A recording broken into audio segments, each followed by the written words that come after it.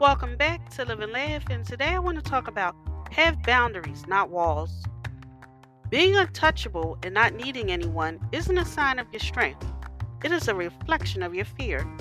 You don't need to have impenetrable walls all around you to be safe.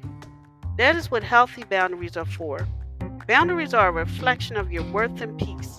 Walls are a reflection of your pain and hurt. You don't have to hide away from life and protect yourself to that degree anymore. You determine your own peace. Let them and let yourself out. Once you've healed, dare to care deeply about things. Open up and let the world see you as you are. Thank you for listening. If you know anyone that could benefit from this, please go ahead and share it.